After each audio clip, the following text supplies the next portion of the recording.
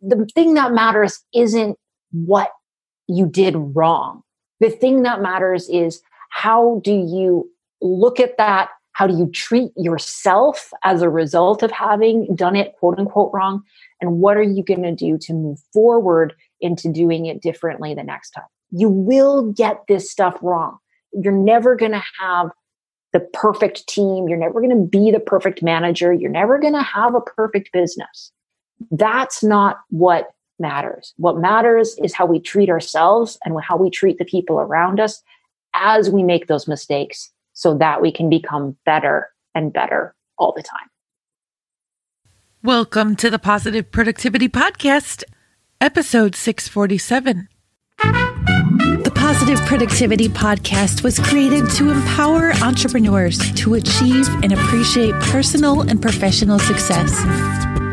I'm your host, Kim Sutton, and if you're ready, let's jump into today's episode. Welcome back to the Positive Productivity Podcast. This is your host, Kim Sutton.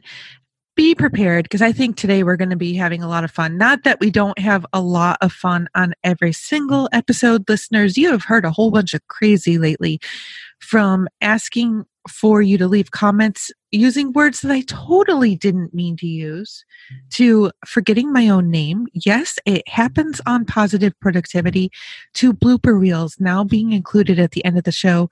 I know that every single episode is going to be a whole ton of fun, including this one. And our guest today is Brianne Dick. She is the co-founder of the Visionary CEO Academy. Brianne, I'm so happy to have you here.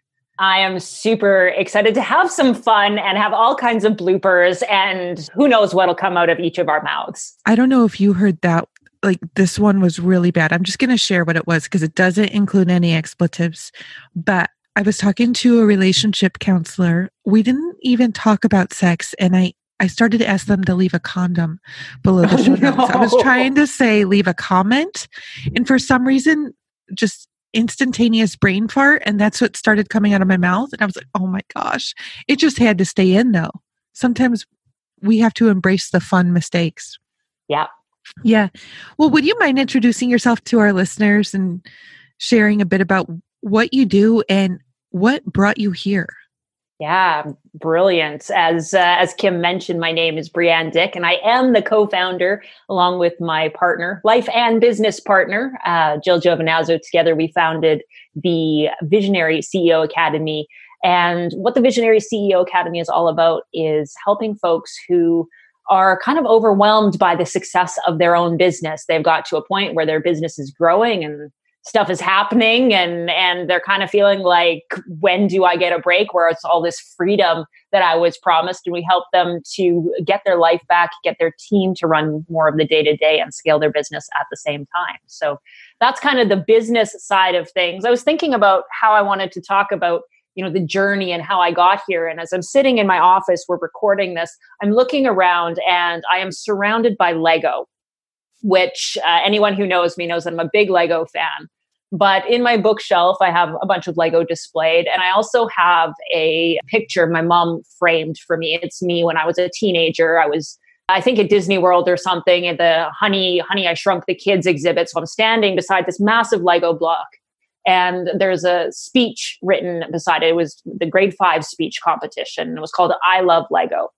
And the reason that I bring that up is because I used that same speech, the same opening to that speech, many decades later when I was giving one of my first speaking engagements about the work that I do now, team building and scaling and operations and that sort of thing. And the way that I explained it then is the way I explain it now, which is that when I was a kid, I loved everything Lego. I loved building Lego. I loved buying Lego, or at least going through the catalog and telling my parents what to buy for me. And I love the idea that you could open up this box of bricks and make anything out of it. But unlike most of the kids that I knew, I didn't really like to build from my imagination.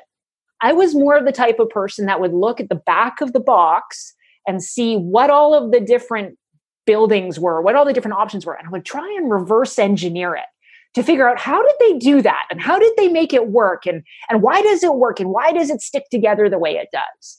And that's really what I'm doing in business now. I'm reverse engineering what works and what doesn't work in business, and how we can build businesses that support us instead of us supporting it all the time. And I think it's very much similar to what I did as a kid with Lego, going in, finding those bricks, figuring out how do you put things together in a way that's solid, in a way that's going to stick together, in a way that's not going to just fall apart all over you. Are you my entrepreneurial sister? Maybe. I loved Legos as a child as well. I cannot say, however, that I love them as a parent. Just need to put it up there. They hurt when you step on them in the middle of the night. And we seem to find the ones that blend into the carpet all the time. But yeah, I was constantly building Legos, but I don't know. I never got Legos. I think the girls got the Barbies and the My Little Ponies, and then my little brother, who was 10 years younger, he got the Legos. So I would take all of them. And I took pride in using every single last Lego to build whatever I was building. Nice. Yes. But this is going to totally date me. I don't know if they're around still. It's not Rainbow Bright. I think Rainbow Bright was a doll. There was this board that you had clear pegs, and it was the Light Bright. I loved the Light Bright too. Just seeing what I could do. And I didn't like to use the patterns. I wanted to see what I could do with those. But also, I would drive my mother crazy because I would take apart my bike over and over again because I wanted to see how it all works. I wanted to know how the chain functioned with everything else. And then she would have to figure out how to put it back together. She's like, Kim, again, haven't we already talked about that? But I'm the same way now. And I joke with clients about being the guinea pig. Let me test it on my business first to see how it works. And then if it functions, then we'll implement it on yours. Because I get all these ideas, but I want to see how they work. I have to admit, and I don't know, maybe there's just something in the air today, but I got a little bit choked up when you were talking about clients who wonder when they're going to get that promised freedom that they've been waiting for. Because I am admittedly almost 8 years into my business and I'm still waiting for it. However, I'm starting to taste it. And it didn't even occur to me until you said that, because just minutes before our call, I was literally sitting in my living room, eating my lunch from the couch. For those of you who don't like that, I'm sorry, but I'm not sorry. And I was watching one of the Marvel movies, working as I wanted to, not feeling stressed. And you just gave me the indicator that I am really starting to feel the freedom because the stress is going away. And I'm sleeping. Yeah. That's the second indicator. I sleep 8 hours a night. Yeah, that's a big thing for a lot of our clients is they feel, they get to a point where it's like the business has become so successful that they're not sleeping, they're stressed out, there's so much more responsibility. That's actually a word that I hear a lot from folks, is this sense of my business is bigger now, and so now the responsibility is bigger, now the pressure is bigger. This is especially true, if they start to hire people, maybe they start to bring on team members. Now it's not just pressure for them, now it's pressure for their team. They're like, wasn't this all supposed to make things easier? Wasn't hiring people, we hear about delegation and that kind of thing, wasn't that supposed to make my life easier? And what can happen if we're not intentional and if we don't know how to do it in a really effective way, we can create a situation where we add to our stress. We create more responsibility instead of getting the freedom that we actually want. You said an interesting word there. You said that the business is more successful, but I've never said this word. I don't even know if it's going to work yet. It doesn't necessarily sound more successful. It sounds more stress. Yeah, I like that. That doesn't really work because it was going to be stress. Yeah, whatever. Stressful than successful. And to me, that's not successful because it means something is definitely broken. I have gone through waves in my business of at first thinking that I wanted this huge team because it meant that I could have each team member working on different projects and I was here working on mine. But then I realized, oh my gosh, if one team member disappears and they take their stuff with them, which I've had happen, then, oh my gosh, now I need to pick up. So I scaled back to thinking, no, I don't really want the agency model. But then I've gone back again because in both of those stages, I really never looked at myself as the expert in my business. And that was a huge problem for me. If I couldn't, or it was a huge problem. If I couldn't look at myself as the expert, then how was I going to build the business? And then when I put the pieces together, I realized, okay, I'm the expert. I can do the strategy. I don't need to be doing all the building. That's how we're going to scale. And now that I know what needs to be built, if somebody just has a sick kid or disappear, because it does happen. I don't care how big and successful your business is. People will just not show up to work one day or ever again. Yeah, we talk about the actually when I was in my last day job, I had a team member and she coined the term getting hit by the lottery bus, because we never wanted to put the intention out there that anyone would get hit by an actual bus, especially after a colleague did actually end up getting hit by a bus. So we kind of wanted to drop that line. We talk about getting hit by the lottery bus, which is when something amazing maybe happens in your life. And, life changes for all kinds of different reasons. And you're exactly right, that differentiation between, having people who can do the work while you still get to be kind of steering the ship and guiding things. It's a balancing act that, frankly, no one is really teaching how to do well, present company not included in that statement. I love it. And yeah, I could have used your wise words of wisdom when I started hiring the first time, because I made the classic mistake of hiring too fast. I believe the first time I hired, I brought 8 people on at the same time. And oh boy. Yeah. And so it went from me to 8. I had no project manager. And my faith is important to me, but I think it's a good analogy for anybody. One of my first coaches said to me, he said, Jesus had 12 disciples. That's all he could manage. But 8 is too many for me. And I would have to say 4 would probably be good enough. I would like to manage 4 managers who manage everybody else. And that's it. Yep. I want to know everybody on my team. I would love that.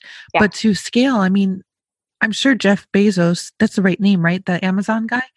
He doesn't know. I'm sure he doesn't know everybody, but he's got managers, senior managers, all the way up. And it's those top people that he knows. Yeah. And I think I love what you're talking about. We talk about this in terms of what we call the visionary pyramid, where you have your implementers and helpers who are doing the day-to-day work. They're figuring out how to do stuff. You have your managers who are more coordinating. They're figuring out what needs to be done. You have your leaders who are figuring out strategically when are the priorities. And at the visionary, that's where you want to be, right? And each of those levels can have teams of teams underneath them. But what I think is so powerful about what you just said there is one of the things that happens when we build the team, the other model, right? Where it's a whole bunch of people and we're at the center of it, kind of like we're the hub of a wheel and everyone is spokes, but we're the one who has to keep turning over and over and over, getting dizzy to keep this wheel turning. What's really powerful is that can become very lonely, because we as the visionary are kind of an entity unto ourselves, and we're spending all of our time trying to coordinate all these other people. Whereas when you build towards the model that you're more talking about, what we find is that we can actually be part of our team. We can have a collegiality with the smaller number of people that we spend time with, that we're close to. They can become mentors and advisors for us in their own areas of expertise. And I remember one of our clients saying that a big shift for her as she went through this process was feeling like she no longer had to put the business on her back and support it all the time. But instead, now she had a team and, kind of the structures in place that everything was supporting itself. And as a result, the business and her team was supporting her, rather than her feeling like she was the one who was putting everything on her back and marching up the mountain with it.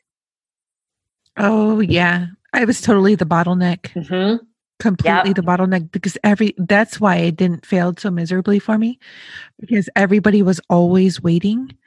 So they found busy work to do, which I didn't tell them not to do, which was another mistake of mine. But when they were finding busy work, I was still getting charged, and there were no income generating activities because they were all waiting for me. I've also noticed as the business has grown and become more successful and less stressful, that the client level or the client demographic has also changed. I'm not saying that the industry has changed, but where they are at in their business has also changed, because the scarcity minded clients are much more difficult to work with than the ones who are already are going along fairly well already. They just need some added support.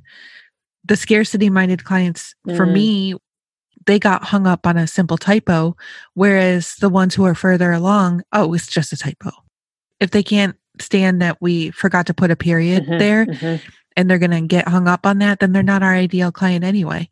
And when I saw that there was that big shift between clients who were struggling to make 6 figures a year and the clients who were making multiple 7 figures already, I was like, holy moly, that's amazing. I love that. I think what's so interesting about that is that when we look at it, we can look at it from 2 angles, right? We can look at it from the perspective of, they had to be less controlling, if you will, be less micromanaging. And that's, how as they grew, they had to become less micromanaging.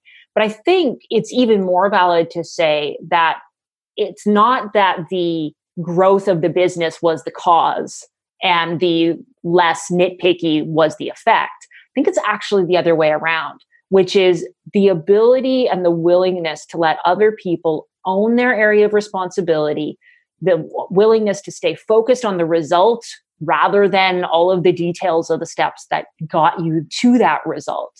That is the cause, the effect of which is a business that can grow to high 6 figures, 7 figures, multi 7 figures, 8 figures and beyond. And that's a really important kind of flip to make in the head, is to realize that it starts, my letting people make mistakes and my not getting hung up on the details starts wherever I am. And that is actually what will propel me to multi-7 and beyond figure growth, not the other way around. It's not that I get there and then I give up control. It's that I allow people to make mistakes, and that's what gets me there. Absolutely loving this. I remember 2 team members, and I'm back to 1 right now, admittedly. Listeners, I'm always really transparent, and I'm sure you've already heard this, but I let my biggest client go at the end of last year because I realized it wasn't in line with me anymore. It wasn't aligned with me. And I was out of integrity staying in that position. And for me to get to the next level, I realized I needed to have the confidence to take the leap. And it was damn scary, but it's working. What I was going to say though, is that with that transition, I had to slow down on contractors, and they'll come back. They know they are excited to come back. But I remember when we started working together, there were a couple instances when they were scared because they had made a mistake.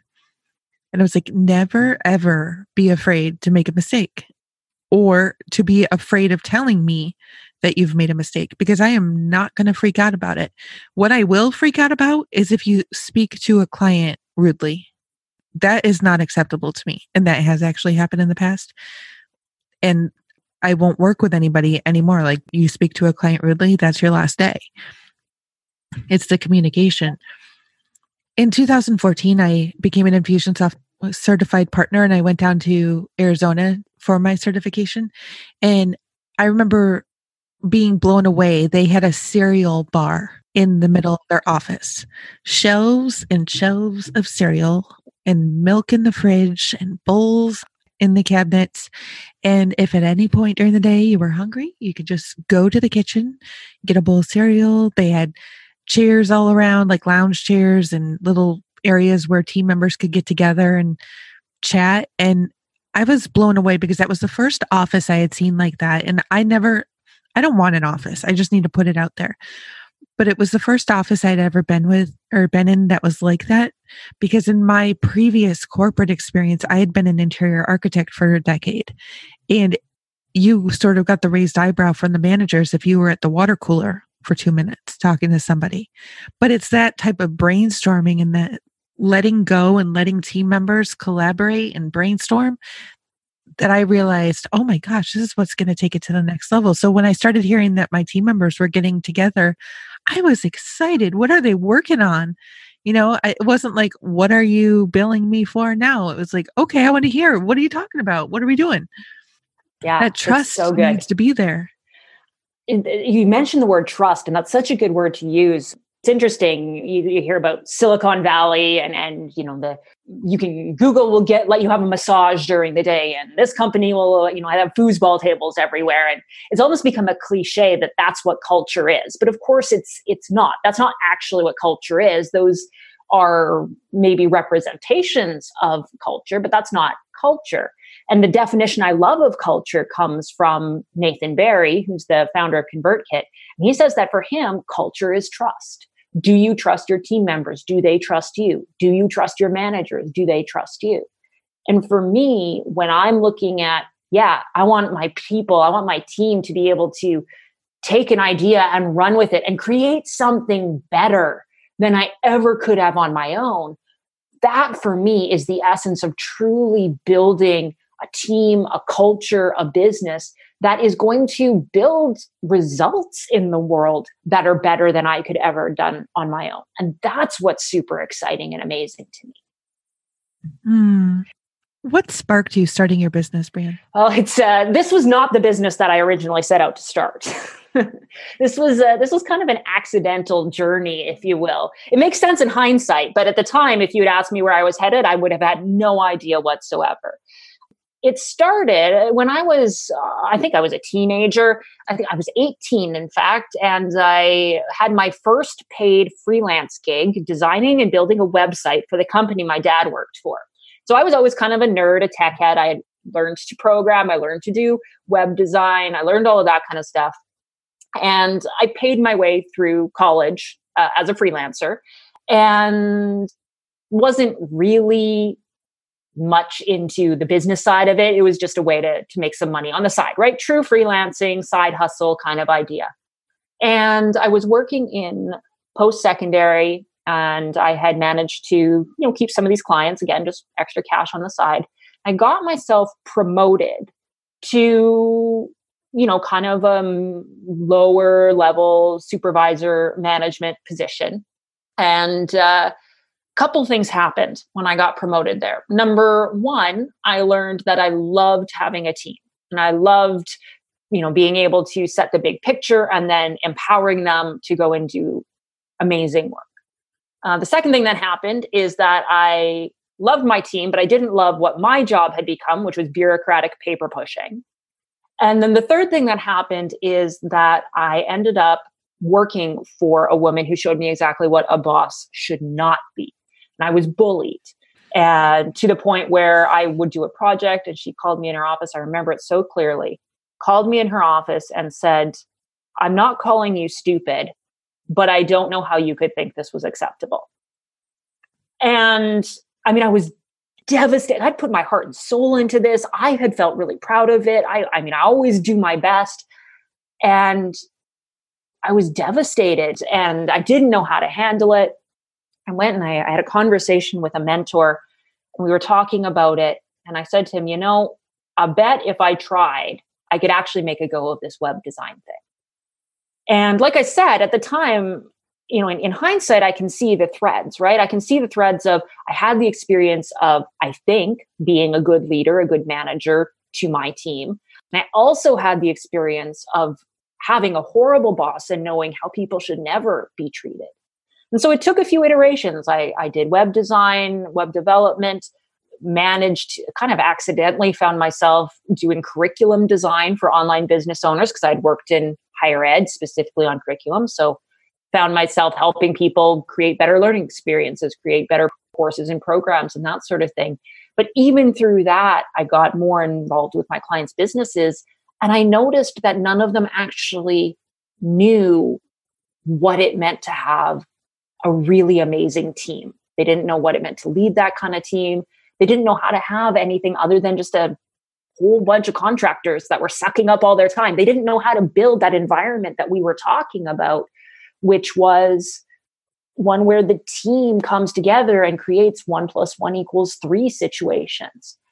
And so I was making that transition and I thought, oh, maybe it's business operations that I should be focused on, helping people scale, not just through courses, but through the operations side of their business. It was around the same time when my partner, who I mentioned off the top, Jill, got promoted in her job to being a manager. And she is a fantastic manager. Her team loved her. Everything was great. It was just amazing. If I could give higher praise, I would. And I think her team would have said the same at that time. And I started to watch how she talked about her team. And we would say, what'd you do today? And she would tell me about what happened with her team. And I started to notice that what she was doing and the approach she was taking with her team was what my clients were truly missing. They didn't have this type of team environment. And so my business at that time, it was just my business, continued to grow, still doing operations consulting to the point where Jill could, no longer work in her day job and she could come and work in the business. And bringing in her skills of managing and leading people and building teams was the perfect complement to my more strategic operations, kind of focus. And ultimately, what we found is that our clients really needed support with the team, with the scaling, with the growing. And I can bring all of my theoretical best practices. She can bring all of her hard-won experience and practical hands-on interpersonal stuff. And it's been really cool to see how that has created results for clients. And that's why ultimately I put aside all of the web design, I put aside the curriculum design, and put aside the kind of hardcore operation stuff. And we launched together the company name or the brand name that we use now, which is the Visionary CEO Academy, as co-founders. Absolutely loving this, because I didn't see my company getting where it is today either. I didn't know what it was going to be. I was basically throwing pasta at the wall and seeing what would stick. Yeah.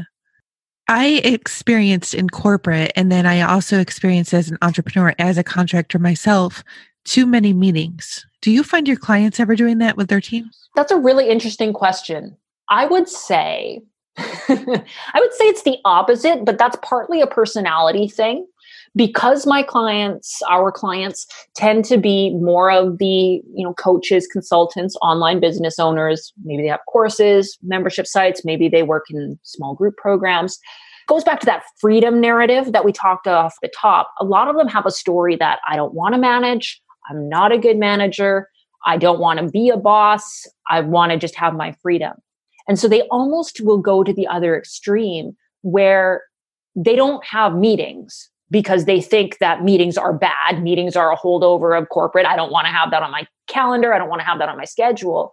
But the cost of that is that they are now spending all of their time in ad hoc meetings, chasing people down, trying to connect with them on Zoom, going and having all of these spur of the moment conversations. It's almost like in the search for freedom, I want to be free from meetings.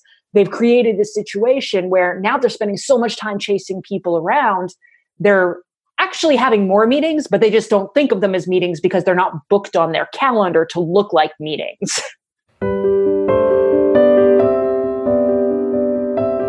I wanted to take a quick break from today's episode and ask you if you need to take a break from your business. Maybe you're working too many hours. Maybe you're trying to work on too many things. Maybe you have too many clients who just really aren't aligned with your greater purpose. If this sounds like you, I want to offer you an opportunity to join the Positive Productivity Pod, my monthly mentorship and coaching community.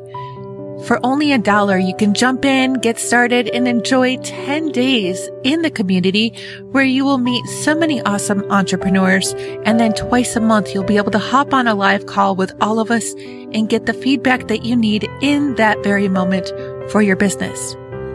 If you're interested in starting today for only $1, head on over to thekimsutton.com/pod to get started.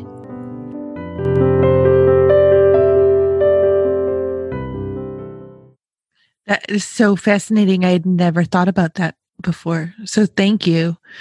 what I experienced was that one of my main employer when I was working in Manhattan would have a Wednesday morning meeting with all staff members. So there would be 100 of us in a room for 2 hours going through every single project.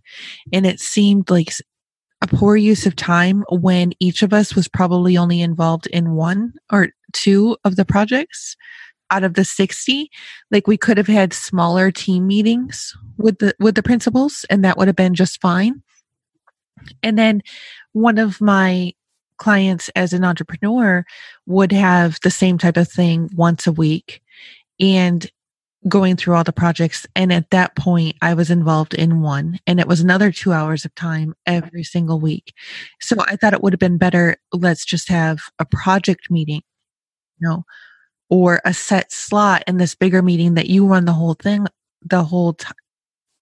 You still have it for 2 hours on every Tuesday afternoon, but we know that from 3:15 to 3:30, we're going to talk about this project.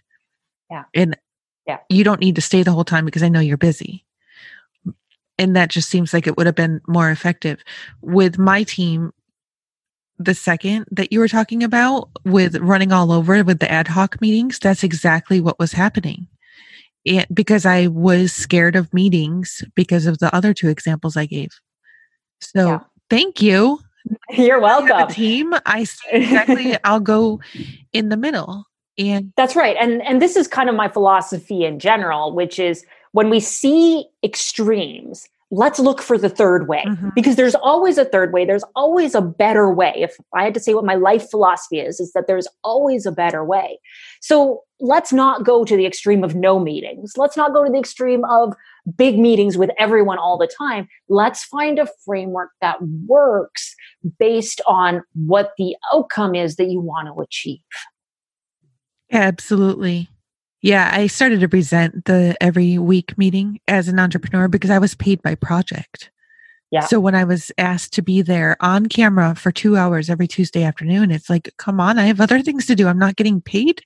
I mean, I was getting paid, but when you look at the overall scope of work and how many hours I was getting paid for, all of a sudden it just tripled. And that's just not effective. And the last thing I want for me is to be resentful, or for my team members. Well, and the flip side of that is, as the business owner, is how profitable are you allowing your team members to be? And this is something that a lot of people don't really ever think about, which is every person on your team should be profitable. And that means that they need to be generating more value for the business than the amount that you're paying them, not in an extortionist way, right? But in a way where they are creating more value for the business so that you can use that margin to grow the business, reach more people, help more people, right? That's the way that we want this to work. But what happens is that you gave the example of sitting in these meetings. That's not a profitable use of your time. Or the other example that we talked about off the top is where we're not making good use of our team. So they're going and doing busy work. They're doing all these other tasks. Again, not a good use of their time. And are we really creating an environment where they are able to provide the most value for us, which is represented in terms of how profitable they are in what they're doing? And it's not, like I said, it's not about extortion. One of the big things that I believe is that the power dynamics systems that are in place in most management or most big corporate type of environments are not serving us as a society or as people. So it's not about squeezing every dollar out of every person. It's about allowing them to create maximum value for the business and then compensating them based on that value so that you can use the value to create more for your clients and more of a change in the world that you want to see.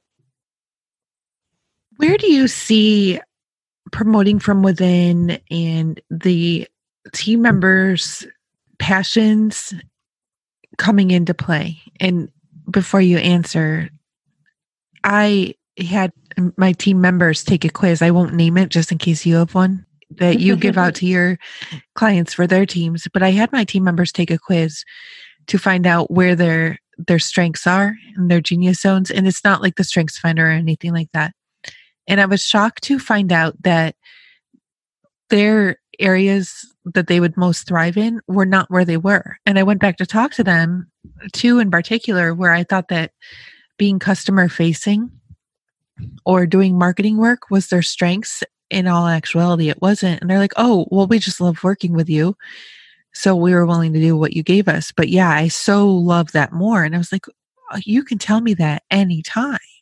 Yeah, I just literally before we got on this call, I had wrapped up a call with one of our clients, and we were working on exactly this, right? There was a whole bunch of people on the team, and they were doing stuff that they were good at. You know, if you think about the Gay Hendricks zone of genius, right? They were in the zone of competence, maybe even zone of excellence, but were they really in their zone of genius? And so we have a process that we take our clients through. And this is what we were working on with this client today, where it's, let's do these two things separately first. Let's figure out, A, what is the zone of genius for each member on our team? And we look at what are all the things they're doing and what is the top 1% of all the things they're doing that they're best at, that they love most, that they would love to do more of. And then we ask why. Why do you love that most? Why are you best at it? Why would you love to do more of it? Because that gets us maybe not right to the heart of their zone of genius, but it gets us closer to it in the context of the business that we're running. That's the kind of part A of what we do. But separately from that, we do a look at what does the business actually need? Because very often when we hire people, we hire them to start doing one set of jobs, and then the business grows and we give them more things, and then we find out they're not good at those things. So then we change what they're doing, and we end up with kind of stuff that's everywhere. So we do this look and say, what does the business actually need in order to become the kind of business that we want it to be, in order to be able to serve the clients in the way we want to serve, in the way that, you know, creates the revenue, the profit, the impact, the freedom that we want. What does the business need in terms of what does it need to be done? And what kind of positions does the business need to have filled? Then we match make. So we say, this person's zone of genius is representative of what the actual needs are of this position. And they may not have all the skills. We can train them, or we can pay for them to be trained. That's fine. But we match make the zone of genius with the position that the business needs in order to bring the team into alignment. But we have to do those things separately, because otherwise we're always thinking, you know, oh, what can I give this person? What should their job be? We forget about what the business needs. And if we focus exclusively on who we're going to hire, what the job title is, what the job description is of the person I want to hire, we forget about our team's zone of genius. So when we look at those two things separately, and then we say, what is the match make between them? You will find combinations, and this is what happened on my call this morning. You will find combinations that never would have occurred to you, but when you look at them, you realize this is exactly the person who should be doing exactly this work, and they're going to blow our minds at it. Absolutely love that. So when I started the business, I didn't have any types of standard operating procedures or processes, period. It was fly by the seat of my pants. I went too long before doing that mass hiring that I shouldn't have done, because I didn't want to hire anybody. I thought it would take longer for to explain to somebody how to do it than it would be for me to just do it myself. Then, you know, that was 8 years ago. I've morphed into now finally having standard operating procedures, which are fluid. They can change at any point. But in order for a team member to move on to something else, they were asked to write up the standard operating procedure for what they were doing so that they could also help support me and the company in finding the person who replaced them in that position. And that worked so well. Yeah. Yeah, absolutely. I love that. And I love it too, because so many people believe that they should create processes, SOPs, checklists, all these things before they hire. And they spend an inordinate amount of time of it, because it's not, for most of us as entrepreneurs, you know, we're more the visionary type. Creating documentation is not our zone of genius. And what I have advised many clients is, number one, don't hire someone who's going to need that level of direction. Instead, hire someone who is potentially better at it than you are and have them show you how it should be done at the highest level. And then what it becomes is a situation where they're going to onboard them, you're going to train them, you're going to show them the nuances, of course, of how you do things in your business. But guess what? Everyone that I've ever seen who goes into a new job and they're learning to do something new, they generally have a notebook with them. And they're writing down notes about what to do and what to do next and how to do things. That is the system. They can then create the system. They can create the process. They can use the SOP. But because they are creating it, they now own it. So long as the result is accomplished in a way that is what we agreed the result should be, and it's accomplished in alignment with our values and our culture, they can update that checklist. They can update that SOP. If they find a better way to do things, have at it. Please do. Please don't do things the way that I have done them all the time because I want you to do it better than me. They then create the processes which become the living documents, become the way that things get done. And whether it's that they get promoted within the organization or they end up leaving, whatever that situation is, now the person who comes into that position, and takes over has a running start. They have something. They don't have to follow it verbatim. They now can use that as their starting point and improve it and make it better. And the processes become an evolution along with the business instead of something that works until it breaks and then you redo it. Amen. I mean, I've outlined over 250 different processes that are done routinely in my business. Yeah. And to this date, and I started this document over 2 years ago, maybe 50 of them actually have been written up to this point. So I really appreciate you saying that so many people, think that it's got to be written up before they hire somebody. No.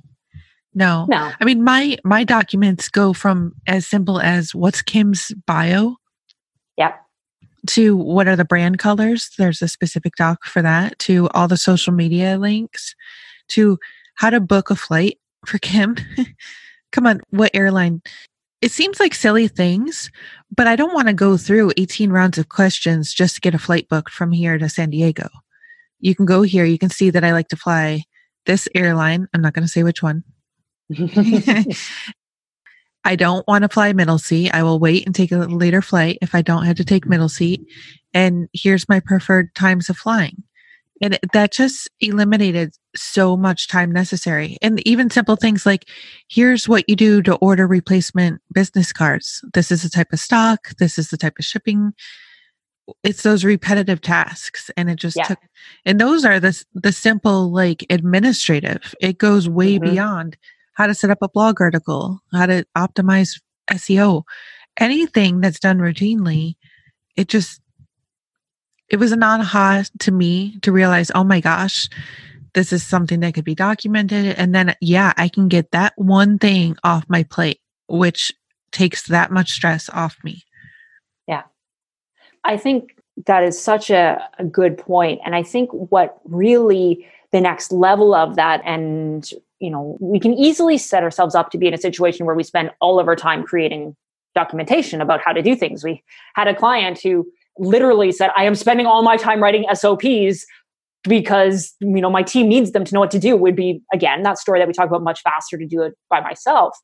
And there's a shift that we can make, which can take us even a level beyond that, which is rather than telling someone how to accomplish the result, we can instead focus on the result and let them figure out the how, let them make the decisions about how.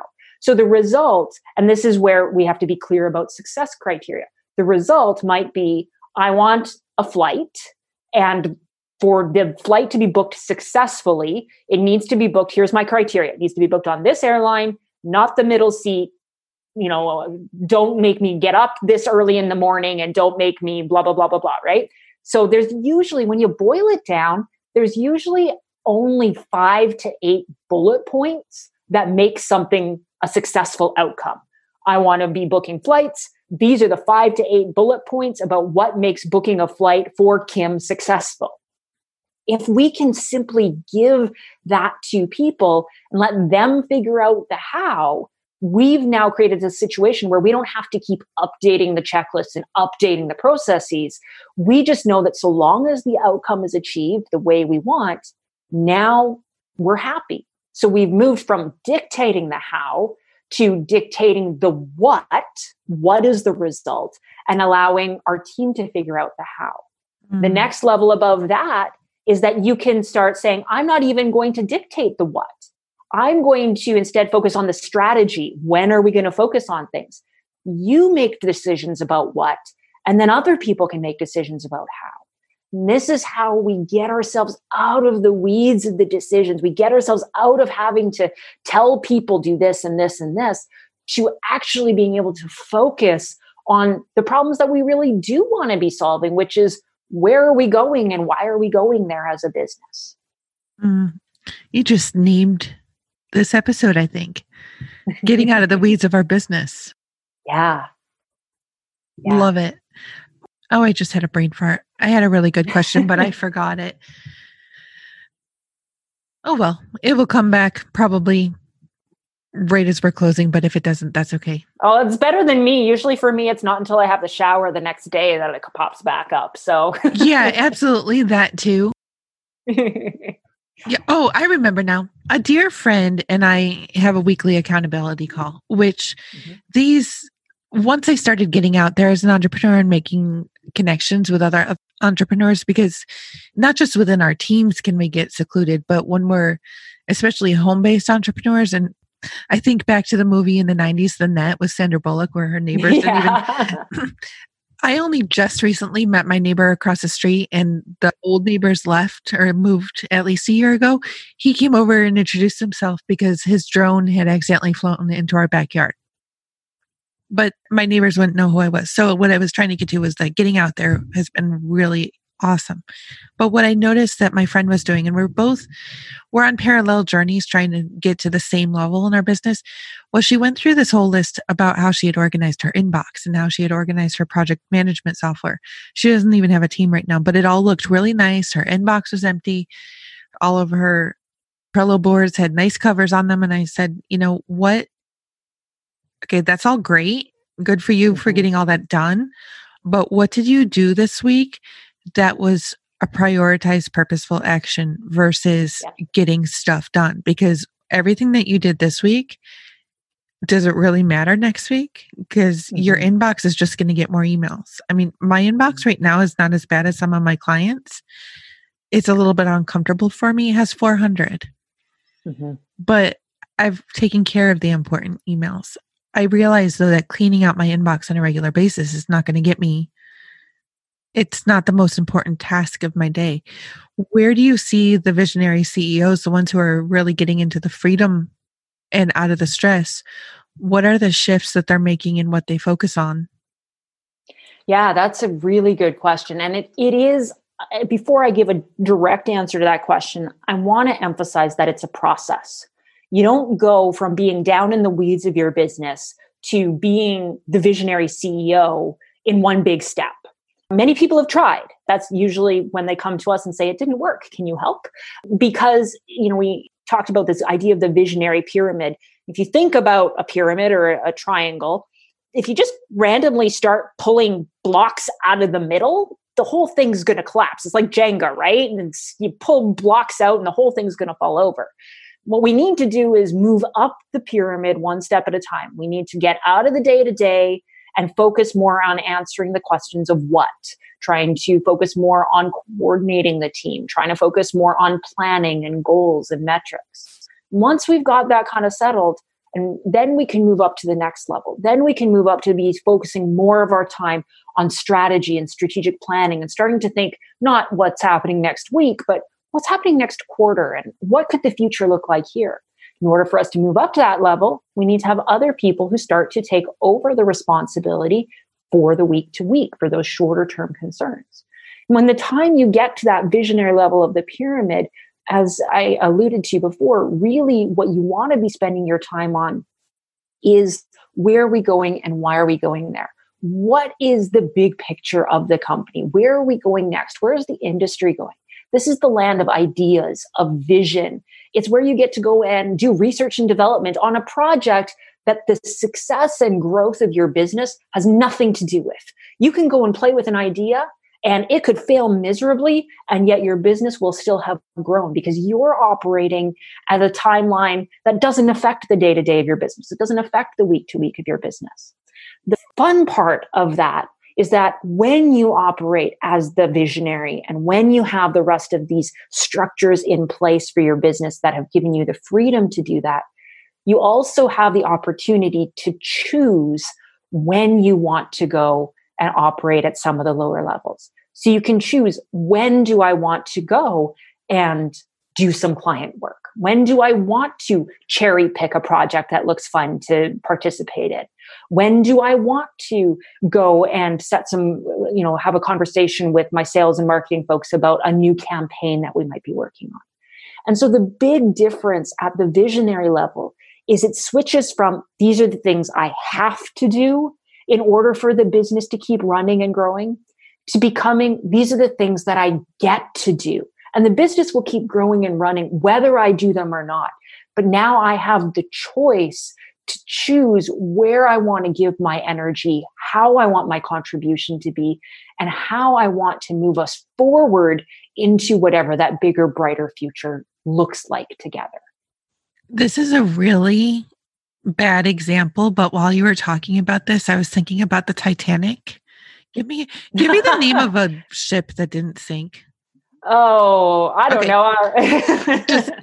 Okay, listeners, just think of a cruise ship that you know is like. No, we don't want to do cruise ships because they've got the big virus thing going on. We don't want to do cruise ships. Well, I don't think any Disney cruise ships have coronavirus right now. There we go. We'll go Disney cruise. But Disney cruise, love it. I'm going but this is going back a century, so just bear with me, everybody. I'm thinking about the people who shoveled the coal into the furnaces. And that's where we are when we start. We're shoveling the coal. And then the engineers, you move up to engineer who's telling people to shovel the coal. They might not be called engineer, but I'm just thinking how you work your way up the decks. Mm-hmm. And then when you get up there to the visionary, I just picture myself being the captain. Yeah. A female captain in my case. Absolutely. Yep. On the top deck with the binoculars looking ahead. Yep. Yeah. We're just going to move a little bit this way. I don't know the difference between the size of ships. I've never sailed, but we're going to move a little bit this way to make sure we don't hit that iceberg.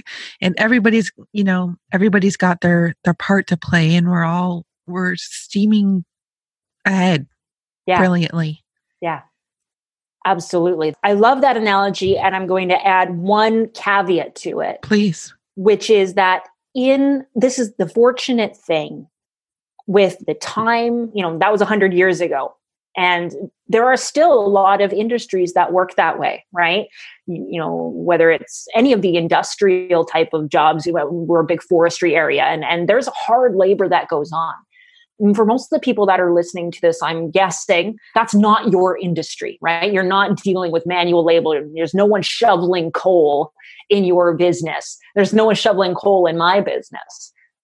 And so the one caveat that I want to offer is that we have an opportunity now with the types of businesses that we have, with the technology we have, with the opportunities we have, to make it where we aren't the only ones who get to be doing what we love most.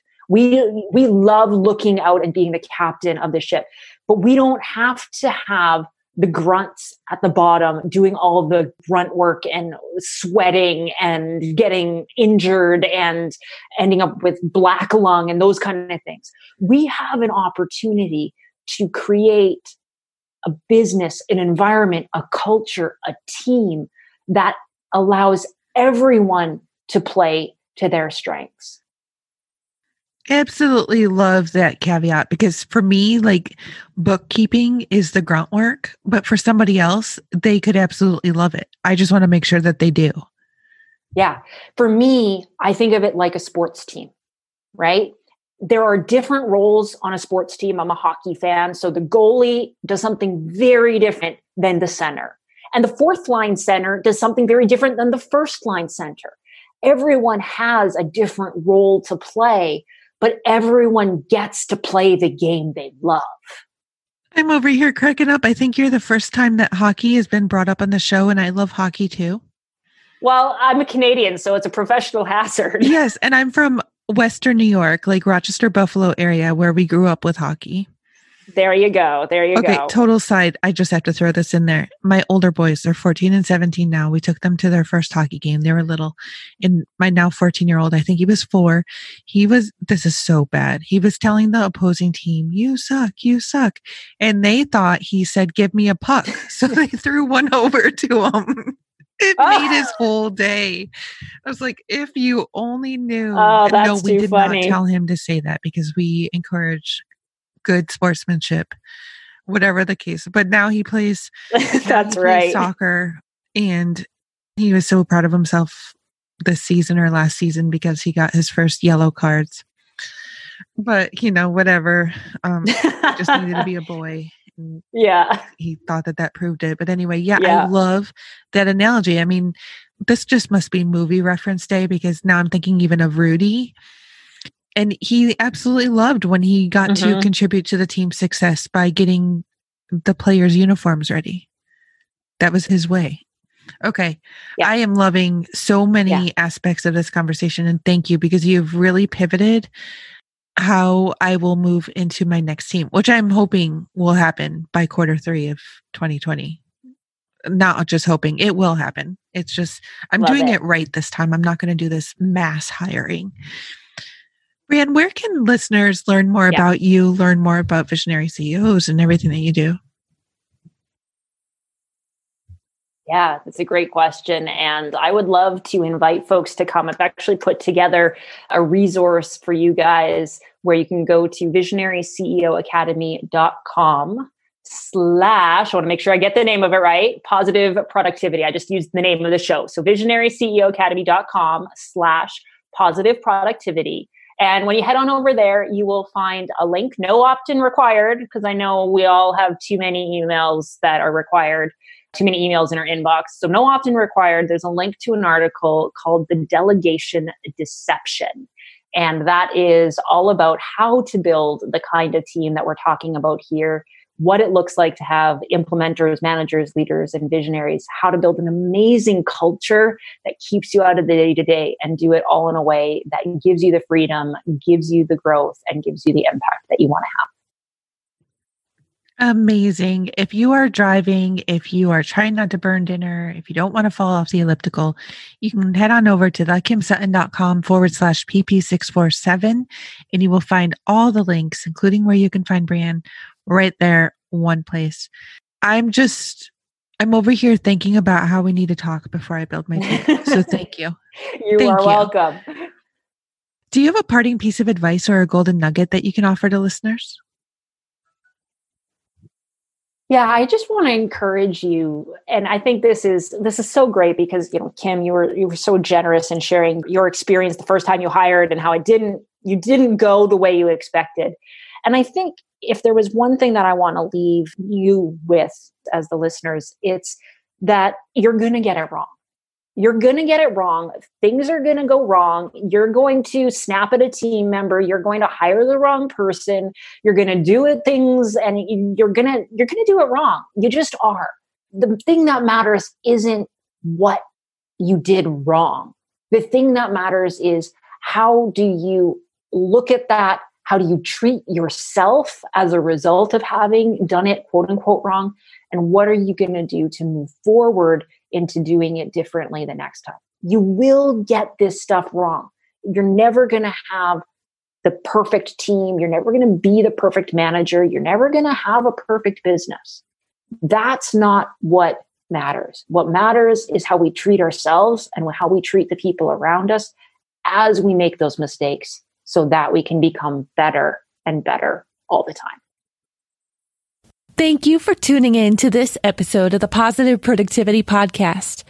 When I'm not podcasting, I'm supporting 6 to 7 figure business coaches with their marketing automation and entrepreneurs like you through my coaching and mastermind programs. I want to invite you to visit thekimsutton.com to learn how I can help you take your business to the next level.